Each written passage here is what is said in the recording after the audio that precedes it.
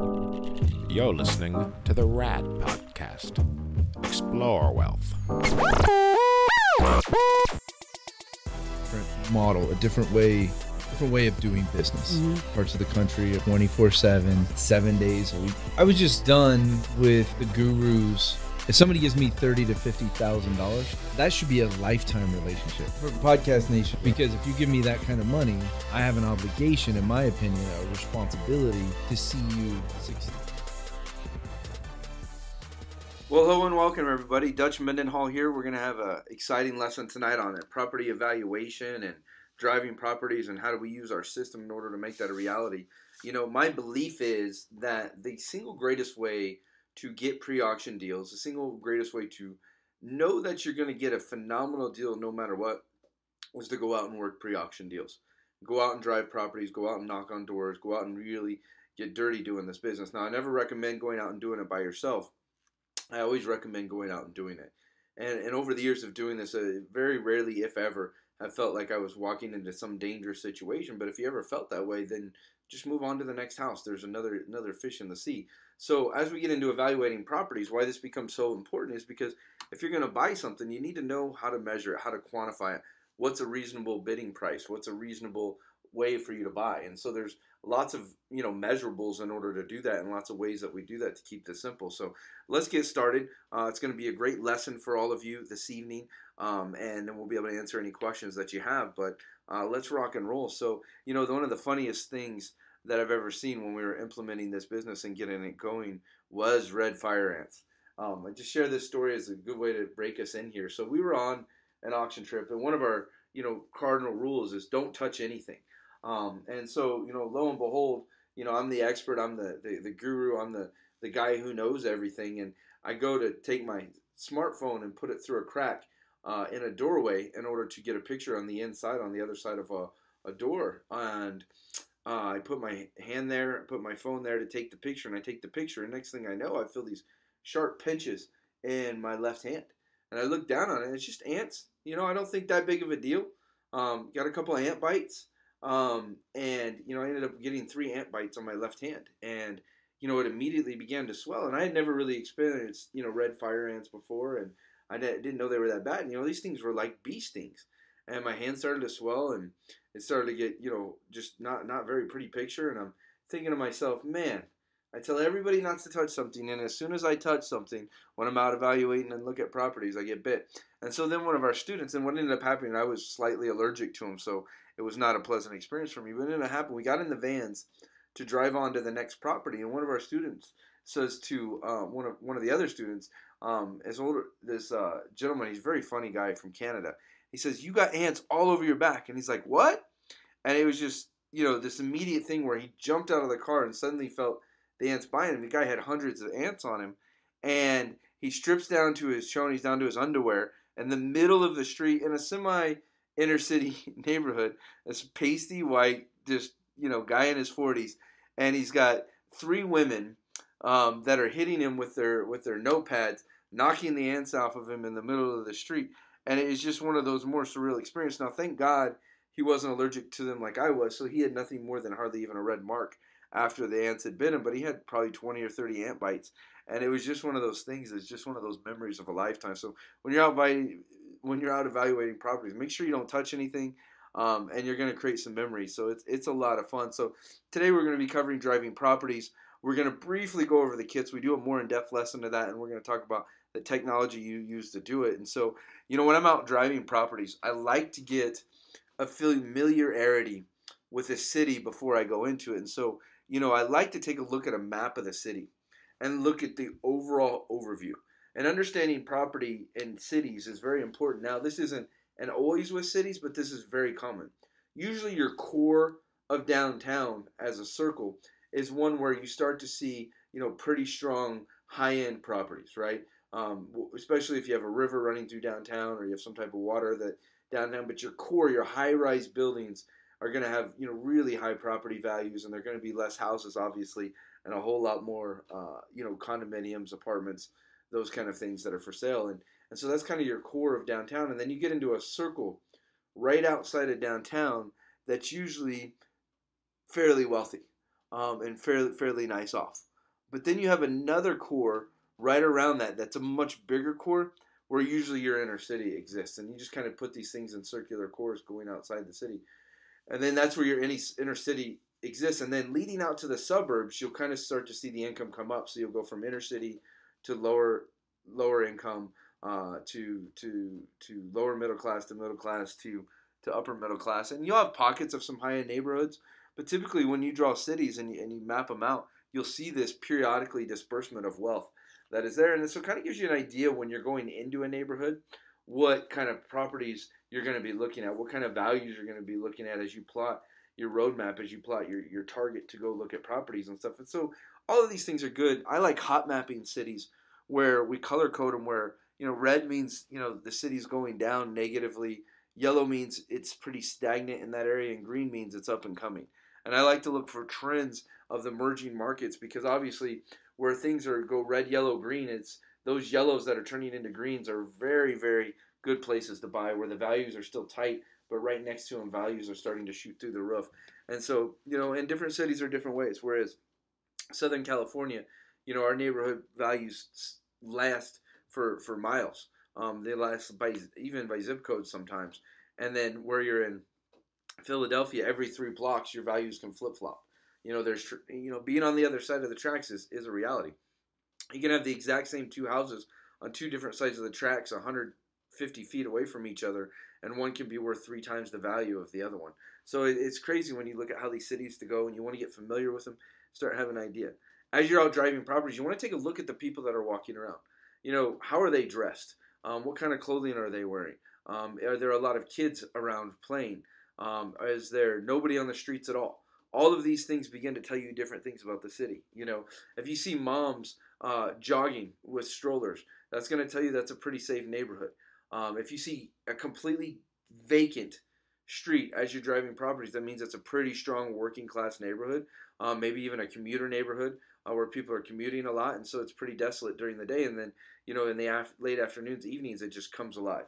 So these are things you're looking at. You're wanting to figure out, what are the schools that are around there, I'll tell you, if there's a lot of people, on the street hanging out in the middle of the day on a weekday, then that usually means it's usually a pretty rough neighborhood. So these are different things. You pay attention to the age. An older rough neighborhood is a lot safer than a younger rough neighborhood. These are things we find out. You find out different, minority-based cities have different things. Whether you're in Chicago and you have Russian, or Eastern European neighborhoods, or you're in Philadelphia and you have very African American neighborhoods, you want to pay attention because it starts to give you an idea of what's going on. And the more you observe, the more you pay attention, the more you start to know your neighborhoods, know your values, know what's going on. Talk to the people there. Ask them about the neighborhood. Bad neighborhoods, people are going to tell you. Neighborhoods where they don't want you coming in and investing, they're going to tell you. People love to talk. You just need to shut up long enough to listen to them. It's really important. We're always looking at churches or other major community centers or other major, community influencers in our neighborhoods. Look at the cars.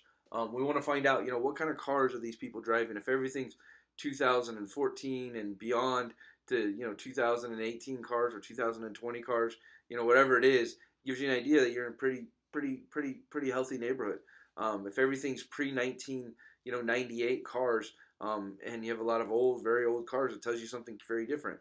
But, it's different in a neighborhood where you have a lot of junk cars or a neighborhood where it's an older neighborhood that you have a lot of 1990 cars, but they're in, immaculately kept in immaculate order. You got to look at the yards and know what's going on. When we rehab properties, we like to look at what's going on in the neighborhood because there's no reason to rehab a property well beyond the normal property in a neighborhood because you're never going to get your value, your return on your dollar. You need to replace windows. Well, if nobody else in the neighborhood has nicer windows, typically you don't need to replace windows in order to sell a property. Definitely don't need to replace those windows in order to rent the property. So these are all things, these are major factors. It's just a constant collection of mental, knowledgeable assets and resources while you're driving properties. And all this helps you start to prepare for your evaluations. Like I said before, don't touch anything. I say that over and over. When you go up to houses, I always say this, and I'll read the legal jargon. I'm not an attorney. We're not CPAs, right? We don't give any legal or financial advice. We don't give any property line advice. And what I mean by that is, we get a chance to look at a lot of the properties inside that we go and bid on. And we take the due diligence to really, get an idea of what's going on when we buy a property on the inside of it as much as humanly possible. I do not recommend that for others. We're experienced, tried, and proven investors. You'll make your own decisions. You're adults, but I can't recommend that any of you, go in the yards or look in the houses before they go to auction, because, you've got to do that on at your own discretion and whether that's the right thing to do or not. So we try to take a look at as many properties as we possibly can. Can't recommend that to you guys. I think you guys all get it. So, when we have our property driving kits, I'm not going to go into depth on this because we do a longer lesson on this, but, we have gloves that have a sticky surface for if we need to lift a window to be able to get a look inside a house. It's also just to protect your hands in general. Always have hand sanitizer every time you're on a property, in a house. Who knows? Mold, dirt, whatever it is. Carry it with you constantly. We always have a heavy-duty crowbar just in case we need it for something. A drill makes it very easy to pull a boarded window off of a house and then put it right back on, so that you the extra screws are for putting it back on if you need to. Always have a multi-purpose tool, with a wrench and a knife and different things on it for you. Carry bug spray. We've literally gone 2 straight days looking at properties in a city and no one gets bitten by anything, and then you go into one yard at one time and everybody suddenly has 3 mosquito bites. So carry the off, spray it on yourself every day. Same with suntan lotion. Put it on every single day, regardless of whether you think you're going to get burned or not. You don't realize how much you can get burned riding in a car looking at properties from morning to night. So carry a flashlight. Smaller ones are better. Tape measure. Sometimes you need to use this because the square footage that that the property is supposed to be doesn't match the property you're looking at, and it's just something for you to check out.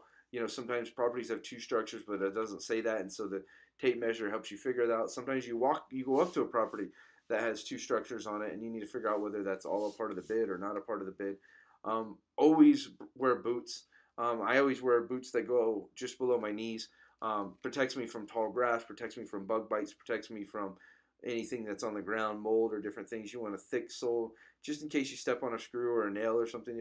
Pay attention to where you're walking, but we have these things just in case. And also because in Houston last year, we just made this decision at all times because it's just raining so much there. We always wear bright colored shirts.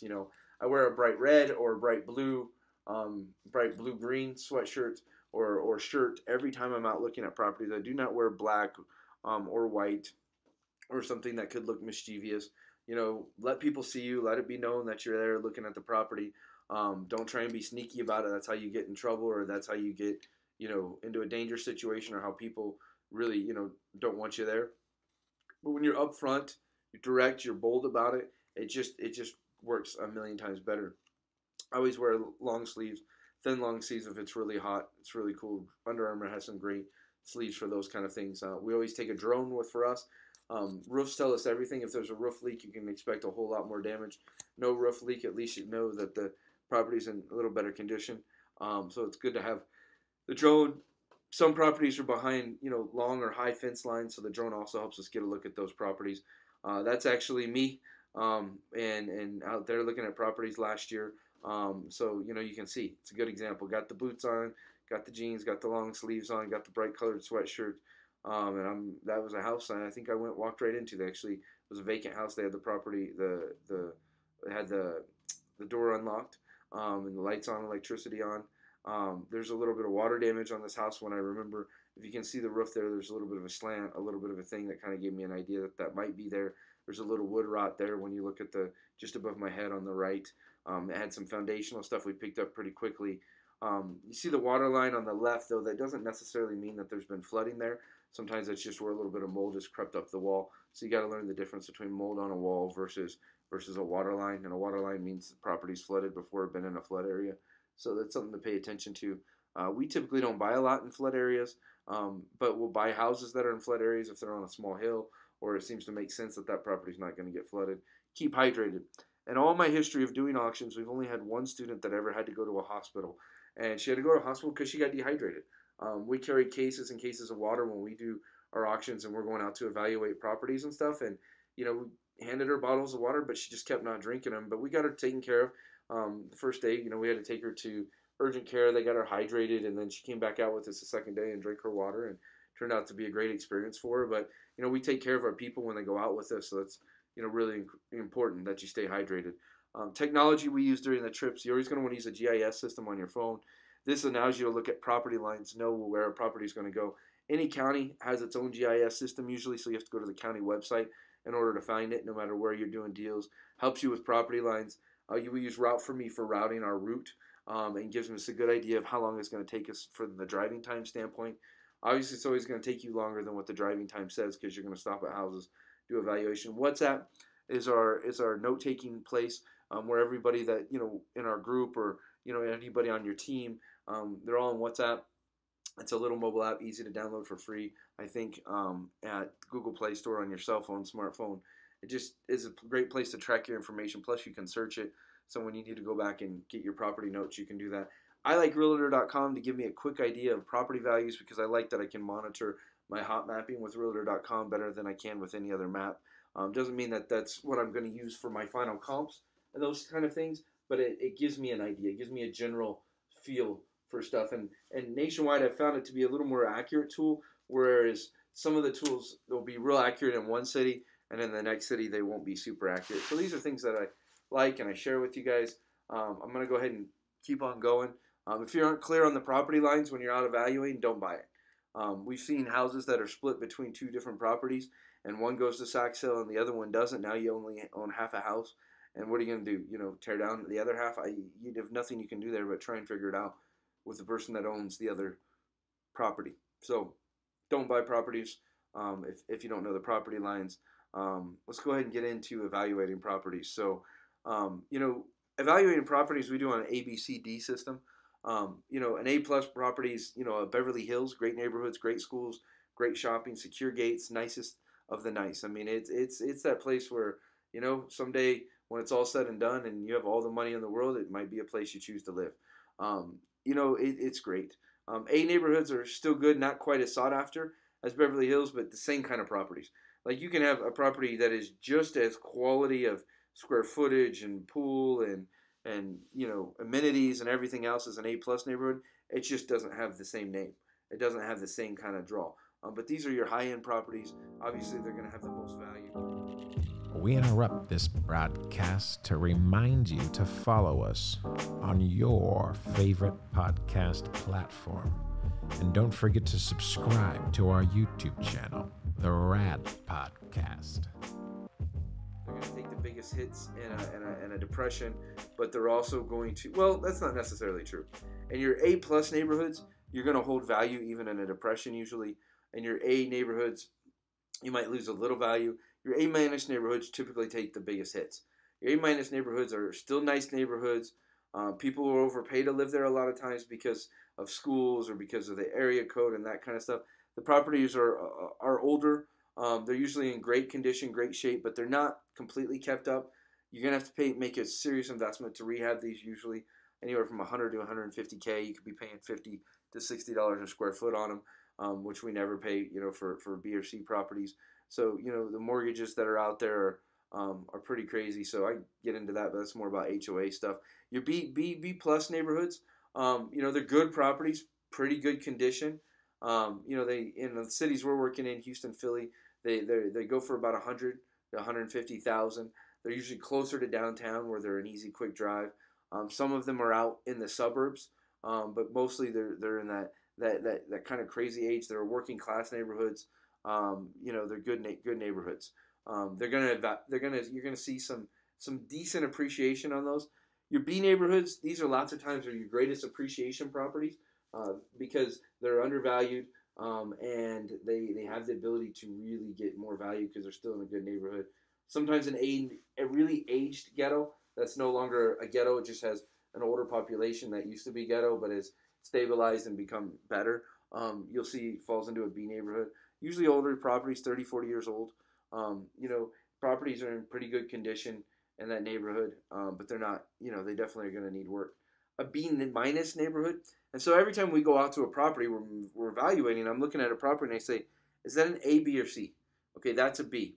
Now, in the beginning, you're going to be guessing a little bit and you're not going to have a lot to work from. Once you've done 100 properties, it's going to get faster, easier, and better. But you have to do it. And I do it all the time. I'll be driving to some place I haven't been before, and my mind's already operating. Like, I could be going to visit a friend in another town. I'd be like, okay, This looks like a B minus neighborhood. Well, we're moving into a B neighborhood. We might be getting to a yellow-green here, which is, a moving and shaking, kind of getting hotter neighborhood. Might be moving into, these cars are, oh wow, we just went into a neighborhood and all the cars are pre 2000. It got a little rough all of a sudden. We're on our way down. And my mind runs that way all the time. It's like, when I'm driving and I see, all the kinds of different businesses, I'm like, what kind of person owns that business? Just how I think. So these B minus neighborhoods are in fair condition. They could appreciate, they might not appreciate. You're in that kind of gray area. You usually have a low cost of purchase, and better rentals. These are big time rental neighborhoods, B minus neighborhoods. So these are good things for you guys to be thinking about. Your C plus neighborhoods is when you start to get into a little rougher neighborhood. Still pretty safe, pretty good condition, but you have your lower middle class to your working active poor there. Functional, not many boarded up houses. Maybe occasionally you have one on a street or two, but pretty good neighborhoods. Great rentals. Tougher, but it's tougher and protected. Like you'll have it tougher, and the people in the neighborhood will have a sense of community pride, civic pride. Pretty good. C, you're gonna definitely have boarded up houses. There's some foreclosures on the street. Danger starts to come to mind when you come into these neighborhoods. You gotta have to start being more cautious, more aware. They're not gonna appreciate at all. That's why 100 years later, it's still worth $40,000, and it was worth $40,000 30 years ago, right? So they're not going to, and so you need to pay attention to what's going on. If you feel in danger, move on. Don't take some risk you don't need to take. C minus is where danger comes to mind. I make sure you smile and wave, and I'll cover that in a minute. It's one of our most important tools when driving properties. Don't be suspicious. What I mean is don't, go sneaking into a backyard to get in the look of a house. That makes it rougher. So we classify all our properties as A, B, C, or D neighborhoods. And these are really, really important for you to pay attention to. And I think you're going to find that when you start doing this, you're going to start really knowing. Like I can go through Houston now, and I don't even need comps. I can go through and I can classify the neighborhood and classify the area, proximity to downtown, and give you a pretty good idea of what a property's worth. Because I've been doing it so long. Philadelphia, I'm not quite as close as I am in Houston, where I'm still using evaluation tools. Southern California, I'm pretty spot on. I don't miss too much there because these are places where I've done enough deals and a lot of deals. But almost anywhere, once I know what the general pricing is of a city or a town, I'll have a good idea based on where we're driving and the look of the houses and the feel of everything and the people and everything else we talked about of what the value is. So this is good. D, say pass. A lot of boarded up houses. Flooding has devastated it. It's good for hot mapping because it'll tell you if the neighborhood is moving into a positive way or a negative way. A lot of teardowns in these kind of neighborhoods, but this is just dangerous. This is where war zones are. You'll see active drug dealing in these neighborhoods. You're more likely to see the drug users than the drug dealers. Drug dealers don't live in D neighborhoods, but drug users do. Addicts there. You'll see a lot of squatters, a lot of vagrants. With the D properties, it's rough, man. It's scary. You realize you're in a D neighborhood, you'll know. You need to move on. And don't even try to be tough or diligent with it. Just move on. There's no reason for it. There's plenty of properties out there to keep driving. Everybody on your computer right now, just take a big smile and wave. And I know you guys think this is funny, but smile and wave at your computer. And what that means is that every time I'm out there doing deals, there's something where people are nervous or you'll need to put people at ease. So when you learn to smile and wave effectively, you put everybody at ease. I'm walking up to a door and an owner or a person living in it comes to the front door looking kind of scowling, kind of angry. I smile and wave. They always come out and talk to you. I walk up to a fence line where somebody's in the yard and I smile and wave. They come up and talk to you. I'm driving my car because when you're driving a lot of properties, this stuff happens. You accidentally cut someone off. They start to get angry. Just smile and wave. It is the most self protective thing I can tell you about. I've been in neighborhoods where I just they didn't want me there, and I smiled and waved, and even the toughest, strangest human being you ever seen smiled and waved back. So it's an important tool when you're out there evaluating neighborhoods and stuff. So when I'm evaluating properties, it's very, very important that that you calculate it based on rehab, and that's what the actual houses are. So first thing we just did was evaluating neighborhoods. Now we're going to talk about evaluating the extra houses themselves. There's a different kind of rehabs too. You can rehab a property to make it livable, safe, and habitable, even while you're in redemption period, and they're supposed to cover that. Whether the courts enforce that or not, it's a little hit and miss. Most people wait to rehab their properties till after redemption period is ended. I typically don't wait, and the reason I don't wait is because we do so many properties that if it ever becomes an issue and I take a small loss, it'll more than be covered by all the large gains that we make. So I'm playing a little bit different, bigger numbers game than most of you, but really it's safer for you to wait till redemption periods are up in order to begin rehabbing. We use an A through C grading scale with rehabbing properties. We always evaluate the house from top down, which means you start with the roof, you work all the way to the basement. Then we work the innards of the walls to the surface. The innards is your piping, it's your, it's your electricity, it's your, stabilization of the house. It's the inner workings of it, right? And so making sure that the property is intact the way it needs to be. So these are things how we evaluate them, how we start pricing things out are a lot of different ways. Our rehab estimates, we get them a little bit cheaper than what you will. Because we have our good teams working for quite a while. But, a full gut rehab, on average, I'm charging I'm paying $40 a square foot. Heavy rehab's $30 a square foot. A half carpets and walls and some basic things is $20 a square foot. A remodel, refurbish, I'm thinking about $10 a square foot. Carpets, wood flooring, maybe I'm paying $5 to $10 a square foot, depending on how high end or how low end it is. I think it's a good marker. And Philadelphia, I pay more for my rehabs than I do in California or in Houston. Houston, I pay less than I do in either one of the other two places for my rehabs based on cost of labor, cost of materials, and those kind of things. Philly's just more expensive to rehab property, so everywhere is going to be a little different. But this at least gives you a baseline to work for. Even if a property looks perfect, look fresh off the assembly line right out of the manufacturer, this house looks perfect. When I'm doing my evaluations, I'm going to lot for a $15K rehab no matter what. There's just too many things that you cannot know till you own the house, till you have a legit inspector go through the house. So there's just no way. So you have to allot for $15K, even if you think there's no rehab at all. So in running the numbers, getting an idea on this thing and how it works, our max bids for bidding properties is typically we're going to take 20% off the top no matter what. We're going to take at least a $15K rehab no matter what. And so the most I would ever bid on a $100,000 property is you take 100 minus the 20% is 80, minus the 15 is 65. You'll never find me bid more than 65 cents on the dollar for a property that's a 100K property. That percentage might change a little bit if it's a 200 or 400K property, but really 65 cents is most likely the most I'm going to bid.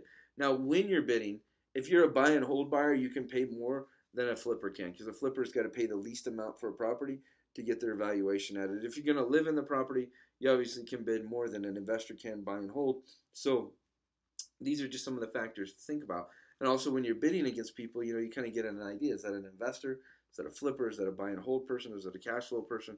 When you're down at the auctions all the time, you start to get a good feel for what other investors are, what other bidders are, and it can make a real big difference. Typically what I will do when I'm out there bidding properties, I'll take the 20% off the top, but then I'll usually take another 5% or 10% depending on my feel of the situation, just as an extra buffer.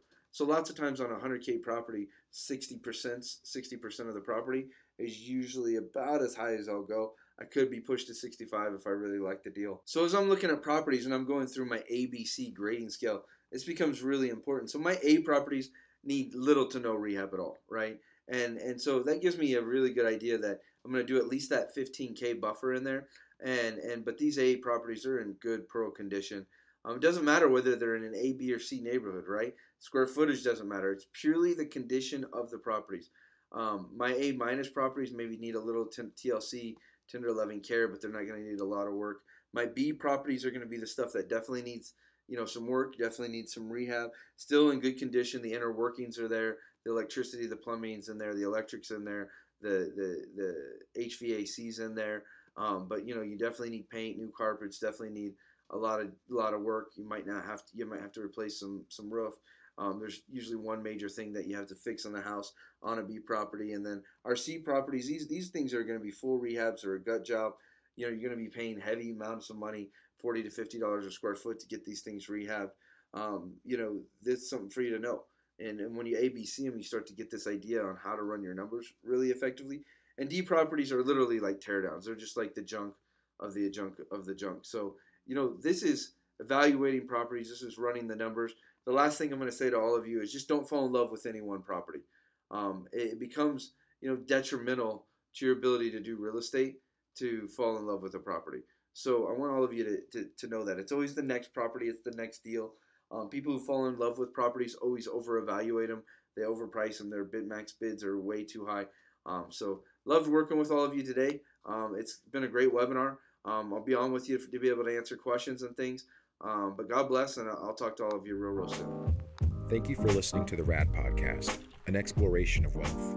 For more information, please visit our website, www.raddiversified.com. We'd love to hear from you. Please leave us a review and let us know how we're doing.